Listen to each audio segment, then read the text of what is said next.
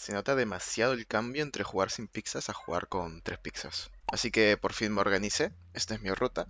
Empiezo el día con 100% de energía, hago la misión de Saturday Support de 120 minutos que son 2 horas, me quedo con 35%, espero 20 minutos, llego al 40%, hago una clase de guitarra, esto tarda una hora, me quedo en 12%, espero 15 minutos, llego al 15% y hago un illegal busking de 5 minutos por si acaso me sale una pizza para rellenar mi caja. Todo este proceso tardaría un total de 3 horas y 40 minutos. Según tengo planeado, esta sería la cantidad de veces que lo puedo hacer al día, 4. A ver si me sale bien el día de hoy.